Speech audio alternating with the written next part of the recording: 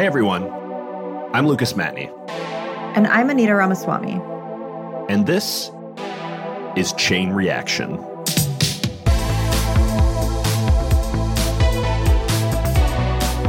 How's it going, Anita? It's good. It's been a busy week of podcasting. We were on Equity's Wednesday episode chatting about all things crypto, so be sure to check that out. Yes, it has been quite the eventful week in crypto. I think there is one topic that's been on everyone's mind, though. So can you tell us about that, Anita?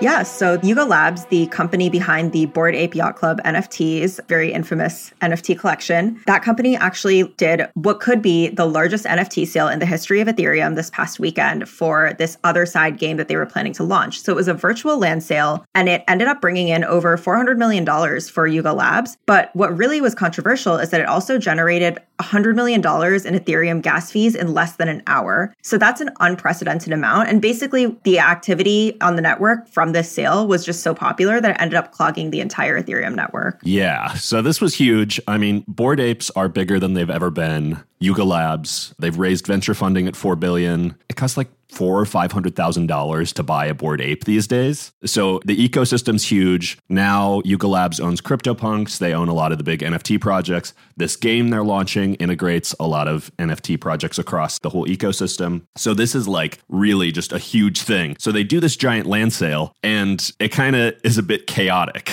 So it causes these failed transactions, which after the fact they pledged to refund, but people were paying huge fees. We noted here that there's one person who bought this NFT and they spent $5,000 or $6,000 on the NFT itself, but they ended up paying $45,000 in transaction fees. I mean, this is kind of a nuts situation. Yeah, and it's wild because, I mean, basically gas fees, just a little primer on that for anyone who's listening. The way that they work is they go up with network activity. So if there's a lot of demand, then gas fees are going to be higher. So you're essentially paying for your transaction to be processed on the Ethereum blockchain. And users can also give miners like a tip in order to prioritize their transaction. So if you want to mint your NFT, you want it to be first, you can tip the miners. But the problem is if everyone wants to tip the miners and they want to send high tips, and if your tip is too low for the network, then your transaction ends up failing to process. So what happened to a lot of users who are trying to buy land in this land sale was that they ended up paying these super high gas fees, and a lot of them didn't even get the NFT that they were trying to mint in the first place. It's wild because so much money flew into this platform, and people absolutely know almost nothing about this game. There's a short little trailer. They know they were buying virtual land, but otherwise, this is complete trust in Yuga Labs as an organization and a multi-billion-dollar startup that they're going to produce something that's super cool. But then, meanwhile, they're jumping through all these hoops. So it was a bit of a wild weekend. This all happened over the weekend. And everybody was talking about it. There are all these spaces on Twitter where had like thousands of people in them. But yeah, this was wild. Yeah, I'm sure many people are questioning, like, is it worth it to get the latest cool hip thing? Was it really worth that $40,000 in gas fees that I paid? Yeah, I mean, Yuga Labs drops, though, like people who minted Bored Apes at launch are several $100,000 richer right now. People who have done any of their drops have typically made a lot of money. Whether that will be the case forever is unclear. This was their widest launch, so they have 100,000 total. Other deeds, they sold 50,000 in this drop. Yeah. But I thought what was interesting is like, even though people are pretty loyal to Yuga and pretty willing to line up for whatever they're selling, this land sale was such a disaster and so chaotic that some of the crypto community is turning on Yuga Labs and saying that it's their fault, right? There's one quote from Will Papper, who's the co-founder of Syndicate DAO, and he wrote this Twitter thread over the weekend, and he said that modifying a few words in the code would have saved $80 million plus in gas fees. And basically what he was saying is he's saying that Yuga Labs is accountable and that they should have programmed the smart contracts to burn less gas so that this didn't happen in the first place and users didn't have to pay this much. But I know there's some other incentives there, so I want to kind of unpack that. Right.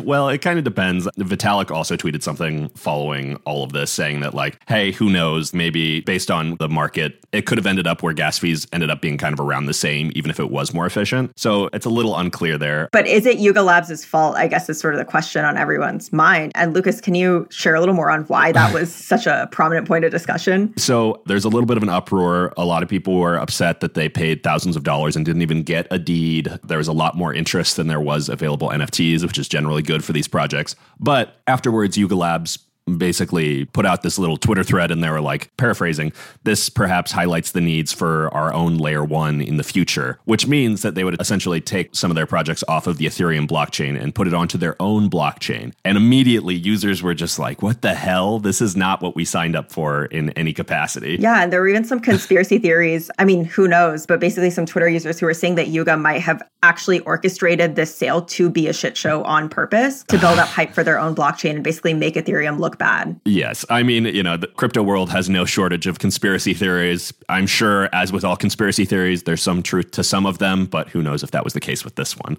I don't know. But ultimately, this project is in its very earliest days of launching. They don't even have the game out there yet. People don't know what they bought. They roughly know where their land was. They don't necessarily know that much about what it looks like. So there's still a lot up in the air, but it was a chaotic rollout. Yeah, and a lot of people lost a lot of money, but it also goes to show how much people are willing to drop and how much people are willing to put on the line for a cool NFT, I guess. Moving on to another interesting topic this week, Wikipedia essentially declaring war on crypto. This week, the Wikimedia Foundation, which is the nonprofit behind Wikipedia, they decided to end accepting crypto donations after this uprising of their editors who were saying that accepting crypto donations essentially offered this endorsement of crypto and its environmental effects. Yeah. So there's a lot going on here. There's been a lot of talk, I mean, ever since crypto has become popular and come into the mainstream about its environmental impacts and how it's not environmentally friendly, basically. But I think with Ethereum is transitioning from their current proof of work verification system to proof of stake system. Eventually at some point, right? They keep pushing back this rollout, but a lot of the blockchains, the layer ones are aware of this, and Ethereum is trying to basically become more eco-friendly by transitioning into that new system. But still, there's a lot of concern over the carbon footprint. And it's fascinating because Wikipedia, it's not like they just recently started accepting crypto. They've been accepting crypto donations since 2014. So they got on extremely early. But I think this is kind of representative of the fact that even though they've been accepting it for a long time, these platforms become more energy intensive as use on them goes up. So Bitcoin is utilizing a massive amount of energy. I think it's I forget what country it's comparable to. I think it's the Czech Republic or something. Yeah. They use the same amount of energy as that country. But that's not going away. Ethereum, maybe they transition to this proof of stake mechanism and their energy usage goes way down. But Bitcoin probably is always going to be proof of work. None of the people on board seem to have any interest in kind of pivoting away from that. So there's always going to be some controversy tied up in that. And this was an interesting case where this group was just we're going to just completely bow out. And, whether or not that was the right call, up to the people involved. But yeah, and people got heated. Yeah. I mean, one of the editors who was sort of pushing for this actually wrote, "Accepting cryptocurrency makes a joke out of the WMF's commitment to environmental sustainability." So that's the Wikimedia Foundation. And he's saying that it's a joke that they even accept crypto because of its environmental impact. So obviously this was very, very controversial and heated. There's something fascinating about this also because the Wikimedia Foundation operates in some ways, not through voting, but they kind of operate like a DAO in some ways. They have all these editors who are contributing their opinions and chatting. Some of them are pseudonymous, but they're all kind of trying to arrive at a decision based on a community that doesn't necessarily know each other. They're just all editors of Wikipedia. Obviously, Wikipedia is decentralized in a lot of ways fundamentally. So there are a lot of these things coming at it from different angles where it feels like a very Web3 organization, but a lot of the people just are fundamentally feel like crypto is scammy and that by accepting crypto donations, they are endorsing the scamminess. I think one of the interesting things tied up in here is crypto donations at large. Anita, I know you've written about this in the past. Why would someone even donate crypto? What's the advantage to doing that? Yeah, so it's a tax write-off, actually. And it works in the same way as donating stock. So every time that you're donating to an accredited nonprofit, basically 501c3 or other accredited nonprofit in the US, you would get a larger tax benefit than you would if you just donated cash. And then if you think about crypto holders, if they're holding these tokens, if they converted that crypto into fiat currency, they would have to then pay the tax bill on that. So instead of doing that, they can directly donate their cryptocurrency to an accredited nonprofit, save a little bit on taxes. And what's interesting about that is most crypto holders generally want to hold on to their crypto because they think it's going to appreciate in value. They don't want to necessarily transact and spend the cryptocurrency. They're viewing it more as something they want to hold for the long term. But donations are actually the one case in which that's an exception, and crypto holders are more willing to part ways with their cryptocurrency because of the tax benefit. But one thing I did want to note is that for Wikipedia, I mean, it was only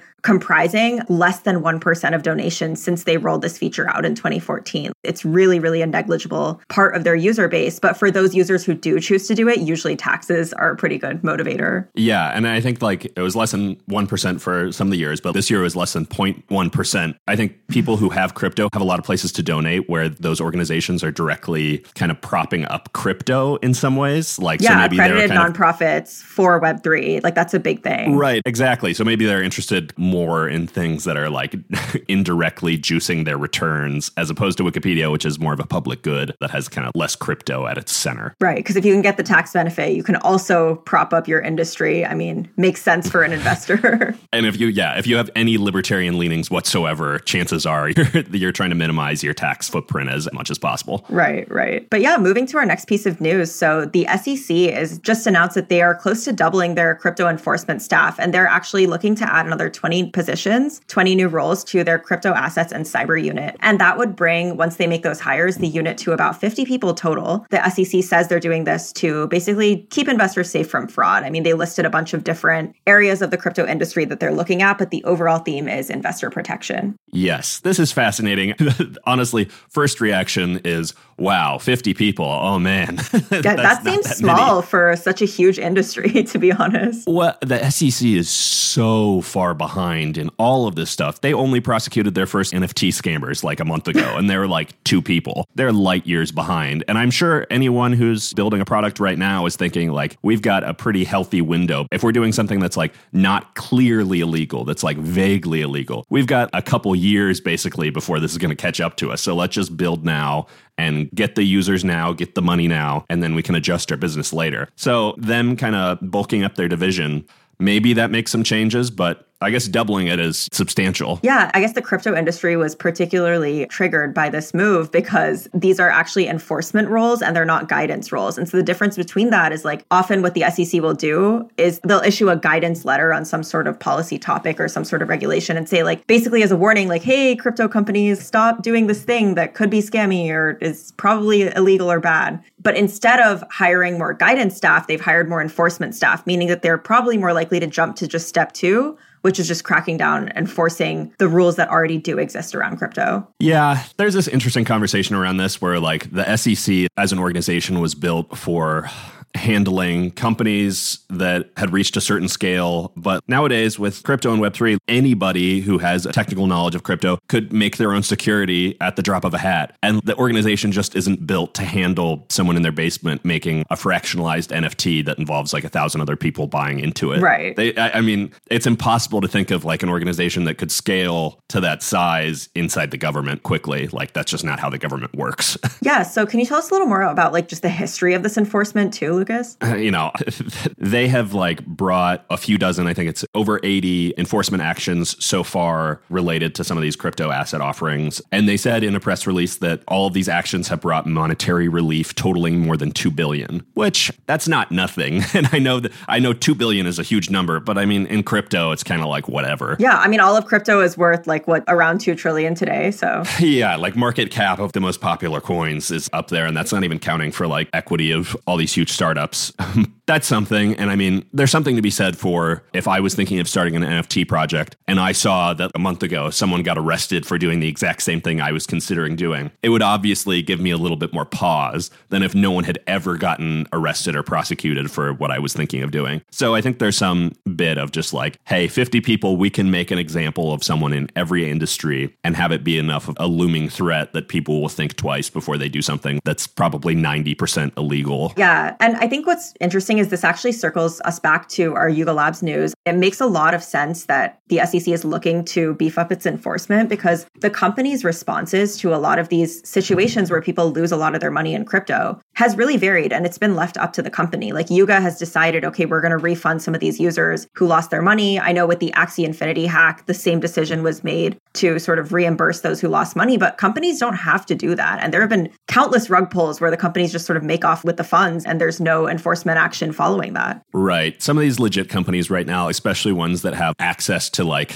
a faucet of never-ending funding from these funds, are just like, when something unexpected or bad happens, they're just like, this is just something something that happens because we're early and we just kind of need to make it right so that we don't poison the well for like future consumer pickup. Yeah, they're treating it as an inherent risk, just innate to like transacting and being in the crypto space. And like, okay, every time users lose money, I guess we'll just pay them. Well, is that better for them than having strict regulations put in place because of one big accident that like triggers a lot of consumers and retail investors turning on them? Yeah, I mean, especially when you're like aligned with a big fund, someone like Andreessen or something, not that they have anything to do with the SEC stuff, but they have so many investments. It's obviously in their best interest for this thing to be prolonged in terms of heavy enforcement. So yeah, we'll see if there's actually an increase in enforcement action that stems from this hiring spree. But for now, it's just a personnel thing, and we'll have to watch what happens next. Indeed. For our interview this week, we caught up with Jill Gunter. Jill is a venture partner at Slow Ventures. She's also co-founder and chief strategy officer at Espresso Systems, a startup launched last year that is building a new layer 1 blockchain focused on privacy. She previously worked at enterprise blockchain company Chain, and before that, as a credit trader at Goldman Sachs. Jill, it's great to have you. It's great to be here. Thank you. Thanks for coming on board. I wanted to start things off just talking about kind of the landscape, but really a question some people might have on their mind is, why are there so many different blockchains out there in the first place? Why are people still building new ones? Yeah, that is a great question. To answer it, I think you have to go back to the original blockchain, which was Bitcoin, of course. And it's kind of funny for me to think back on this because I started following the crypto space. Sadly, I didn't invest at this point in time, but I started following the crypto space, I guess, back in 2011, 2012. And that was before there was this kind of Cambrian explosion of blockchains. It was just the OG, the Bitcoin blockchain. So I got to kind of witness and live through a little bit the development over time of all of these alternatives. And I think that the alternatives that have come about, they kind of break down into a few different eras of what's been built. So you have immediately post Bitcoin, the era of what I would call altcoins. So whether this is Litecoin or Dogecoin, Zcash maybe almost kind of slips into this era where basically what you had was a whole bunch of developers coming along, looking at Bitcoin saying, okay, this is kind of cool, but what if we tweaked it in some little way? What if we changed the block size to change what the throughput of the system would look like? What if we basically just forked it and gave it a different brand that has to do with dogs and memes? What if we tweaked something to try to add more privacy to the system? You know, what you came out with was a lot of blockchains and a lot of tokens that had a lot of the same properties as Bitcoin, but again, changed the feature set. The next phase of the development of new blockchains that came along was that of Ethereum, I would say. And so this is getting into kind of the 2015, 2016 era. And suddenly what was added was not just a tweak, and that's maybe an unfair characterization because some of those tweaks were actually quite meaningful, but what Ethereum brought with it was really kind of sea change in what you could do with a blockchain. At the time, I remember reading about and hearing about Ethereum as a world computer. That was kind of the initial messaging and branding around it. To this day, I'm not sure that I know what that means. Yes. But what happened was this expansion of programmability. And so those were kind of the first two big phases of the development of alternative blockchains. And then you start to get into what I would almost call the modern era of new blockchains and new layer ones, where I think that it's been established that there's a lot of really interesting utility and applications that can be built on, I mean, specifically Ethereum, which is the canonical, of course, programmable blockchain, but there are still all of these issues. And so we're back actually into an era of trying to tweak the feature sets of programmable blockchains, again, playing with things like throughput, trying to lower fees, trying to increase the usability of these things, or in my case, trying to add privacy into what you can do and what you can program in terms of applications on blockchains. But that's kind of how I would break down the evolution over time. But it's a huge question, obviously. Yeah. And you covered a lot of ground there. So I appreciate that. Just sort of fast forwarding to today, where do you think the major blockchains, Bitcoin, Ethereum, maybe we can also add Solana and some of the newer ones, where are those sort of falling short? Yeah. So for Bitcoin, I think it's pretty clear that Bitcoin is going to, I think at least, be around for a while, but strictly in this category of sort of digital money, maybe digital gold. I think certainly the difference obviously being money would have these other properties around being used kind of on a day-to-day basis, gold being more of just kind of the store of value. But there's not all that much that you can reasonably and easily do on Bitcoin beyond that. And so I think that that's an area that it falls short. Again, Ethereum came along to try to plug into some of that and create more optionality and more programmability. And I think with Ethereum, the very clear place that it falls short is around throughput and what throughput really means. People talk about it in terms of transactions per second, fine. But what that really means for users is the fees that they have to pay in order to get their transactions through on the network. And that has been a huge limiting factor, obviously, in terms of who is amongst the user base for Ethereum. For a lot of people, maybe they'll come and experiment with Ethereum and do a transaction or two, but as soon as they realize that each transaction is costing them $200, they're out. And so that's been a limitation, again, in terms of who can access it and use it in a reasonable way. But I think almost more importantly for the stage that we're at of the industry, it's also been a huge limiting factor in terms of the use cases that can be reasonably and viably developed. And I think that the fact that transactions can cost on a regular basis $200 per to get through has limited a lot of the utility of these things to speculation, which is what you see today, and prevented use cases that have been promised for a really long time, like remittances, like B2B payments, even, a lot of these other things from taking off. So that's where you now see players like Solana coming in and promising better scalability, lower fees to users. But to answer your question, Anita, of where those then fall short, the reality is that just about every blockchain infrastructure that has come along that solves scalability in some way, firstly, has not been fully put to the test that Ethereum has been. It's very easy to say that you've solved scalability when you have a lot less usage than the thing that you're competing against. But secondly, they've all centralized something in some way, just about. You see this with Solana's architecture. You see this as a lot of the layer twos exist today. And for the most part, these things have on their roadmap ways of continuing to decentralize over time. But again, we have yet to see those put to the test. And we also have yet to see in what ways decentralization really matters to users in terms of the architecture of these things. But you see Solana going down, just went down again over the weekend. And you start to ask the question of, okay, where are the trade-offs that we can make in order to make these things more accessible to users and to solve some of these issues like scalability? And where do we have to draw the line in terms of prioritizing decentralization? Yeah, well, one of the things I'm curious about, there's so many different blockchains out there. Developers have a lot of options in terms of where they can build their products, but blockchain developers historically are used to waiting to see what takes off before they make a commitment. And I think that that's kind of one of the interesting things where you have these giant unicorn startups that are still kind of struggling to get action moving on their platform. So I guess,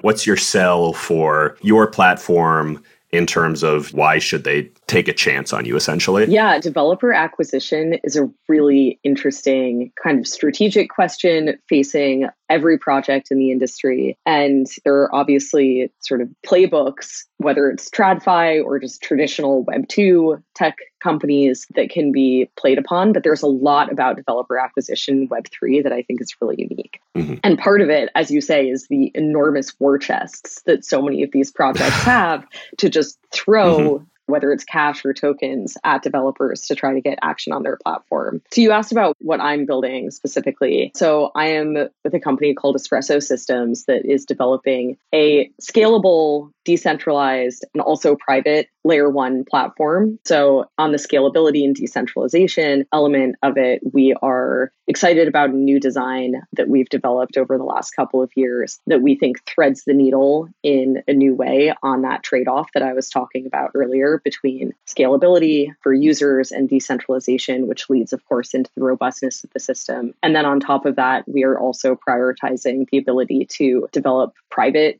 smart contracts and assets and so forth on the platform. Whereas today, everything you do on Ethereum is going to be publicly visible. If you wanted to, you could go in and figure out every embarrassing NFT I've bought or sold and every terrible altcoin that I've liquidated too soon or whatever. And so we're trying to solve all of those issues listed. And that last part of it, actually, the privacy element of it, that again is a pretty new feature set, really, in terms of what you can design in these applications, smart contract systems. So that's a big part of our angle into developer acquisition. Personally, I don't think it's good enough anymore to just wave around a white paper that says, oh, we're actually going to be more scalable and more decentralized than anything else. I think that you need to have true differentiated feature sets from what already exists. And then I think that neither is good enough without the other. I think you do need to make a case for why your system is going to be the most popular and the most sound going forward over time. But again, on that front, all of the projects out there are kind of making the right noises, and we have yet to see them really be put to the test. So it's important to have multiple ways of differentiating, knowing again that everyone is sort of making similar claims and also throwing similar amounts of money around in order to try to solve the go-to-market issue. What's the advantage in being a layer 1 versus a layer 2 for your blockchain specifically? Yeah. Layer 2 on Ethereum or something like that. Yeah, I was actually just reading a great exchange this morning about how L2s and L1s will evolve. Will L2s become L1s over time, even just because of incentives, because of the valuation difference where L1s tend to be valued higher? You know, there are all of these kind of dynamics. But I can say from being in the trenches and working on an L1 specifically, and big part of why we went the route of working on an L1 as opposed to an L2 is that you have the benefit of being able to design the system holistically. There's a lot of hype around the notion of a modular blockchain these days. Modular meaning, you know, you can have the consensus layer and the execution layer. And I mean, if Vitalik likes it, who am I to hate on it?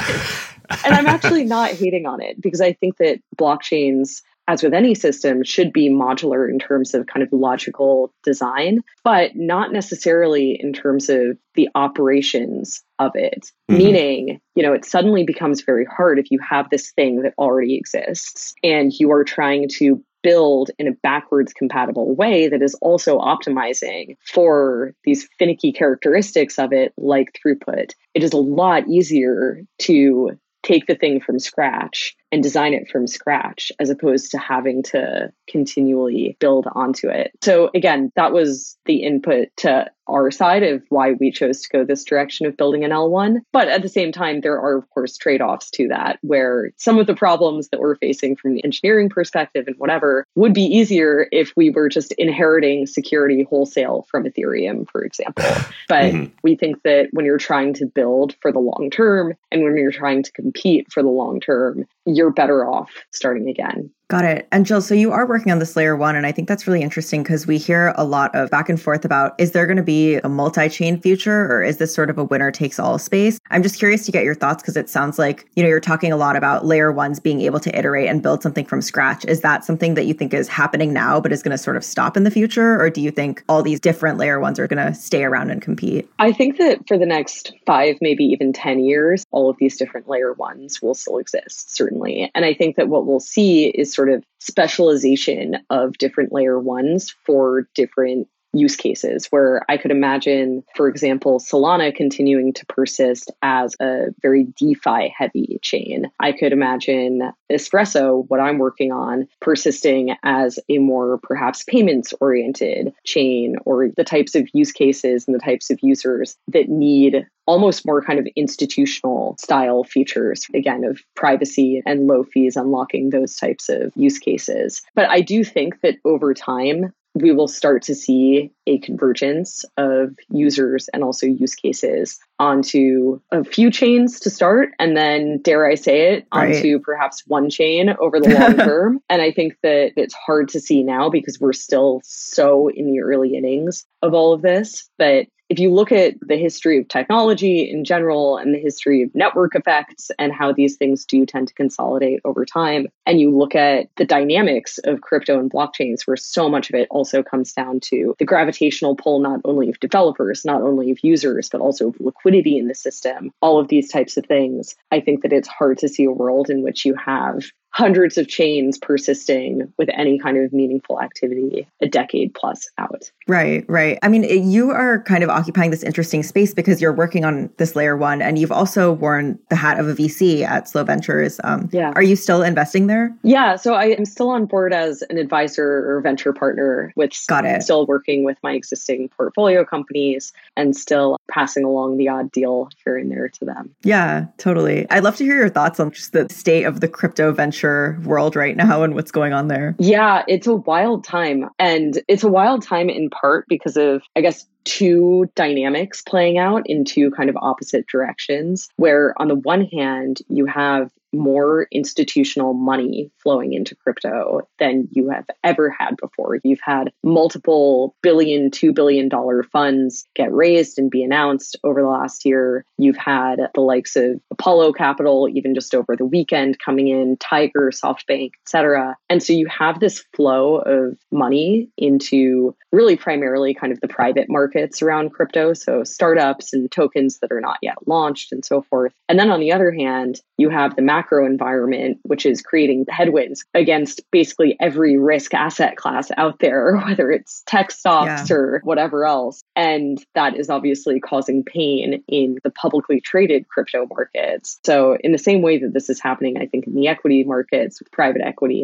and publicly traded stocks, you have this bifurcation playing out in the crypto world where you still have this elevated level of interest and investment in the private markets, but real pain happening in the public markets. So it's a good time to be a startup. It's a tougher time, I think, to be a more mature company in the space. And we'll see how long this window of time lasts before one catches up to the other. It is interesting that, the answer to the question of what's the state of the crypto venture market seems to be like changing every couple weeks almost. Absolutely. You have some background in the traditional finance world. I guess just kind of wrapping things up, are there some spaces you can highlight where mainstream institutions are still skeptical on crypto? And what do you think some of the ways you can assuage some of those fears are? Yeah, I mean, it's funny. I feel like I've spent a huge portion of my career within crypto trying to convince institutions to get on board with it in some form or another, whether that was on the investor side or whether that's on the tech and go-to-market side of it. And the reality is it's firstly so institution by institution. I mean, you look at Fidelity, who's been mining Bitcoin since like 2014, and then compare them to, some of the other big traditional asset managers and whatnot, whose head investment professionals won't touch Bitcoin even with a 10-foot pole. And so that, I think, just demonstrates how idiosyncratic the dynamics still are. But I would say one observation that I've made is that it's astounding to me how many institutions are still afraid to touch an open, decentralized blockchain and still want something called a permissioned blockchain or an enterprise blockchain, whatever that might mean. The reality is I think that a permissioned blockchain, it's often been said, is akin to the intranet. And what you really want exposure to and what you really want to be building upon is the internet. And I think that is a very true analogy. And my hope is that institutions will gradually see over the coming 5 years that, in fact, open, decentralized blockchains can offer a lot of unique value that just an internal database or ledger cannot, in terms of the open innovation they can foster and in terms of, again, just some of the permissionless qualities of it. And that's actually not a scary thing. That these things can be built and designed actually with their needs in mind, that they don't need to resort to having controls around everything around the whole border of it. It's going to be okay. It's not just this sort of scary bastion of illicit activity that the blockchain world for so long was made out to be. Not at all. Yeah. Well, it sounds like you have your work cut out for you in terms of convincing the financial institutions to get on board, Jill. Indeed. But thank you so much for joining us today. Yeah. It was awesome to hear from you. Thank you so much. This is great. Thanks for listening. We'll be back every week with the top crypto news and interviews with experts in the space. You can catch us on Spotify, Apple Music, or your favorite podcast platform, and subscribe to our companion newsletter, also called Chain Reaction, at techcrunch.com/newsletters. You can also follow us at @chain_reaction on Twitter for the occasional Twitter space about breaking crypto news. If you are into crypto or financial news in general, be sure to check out TechCrunch's Equity Podcast, where hosts Natasha, Marianne, and Alex unpack the numbers and the nuance behind the headlines. You can find myself and Anita on Equity This Week, where we chat about the unpredictability of the crypto venture market. And if you are a founder, want to start your own company, or are interested in hearing how founders navigate fundraising, building product roadmaps, and manage failure as well, check out Daryl and Jordan on the Found podcast, where they have candid conversations with entrepreneurs on their startup journey. Thanks so much, and we'll see you next week. Chain Reaction is hosted by myself, Anita Ramaswamy, along with my co-host, Lucas Matney. We are produced by Yashad Kulkarni, and our associate producer is Maggie Stamets, with editing by Kel Keller. Henry Pickavet and Yashad Kulkarni are our executive producers, Alyssa Stringer leads our social efforts, and Bryce Durbin is our illustrator. See you next week.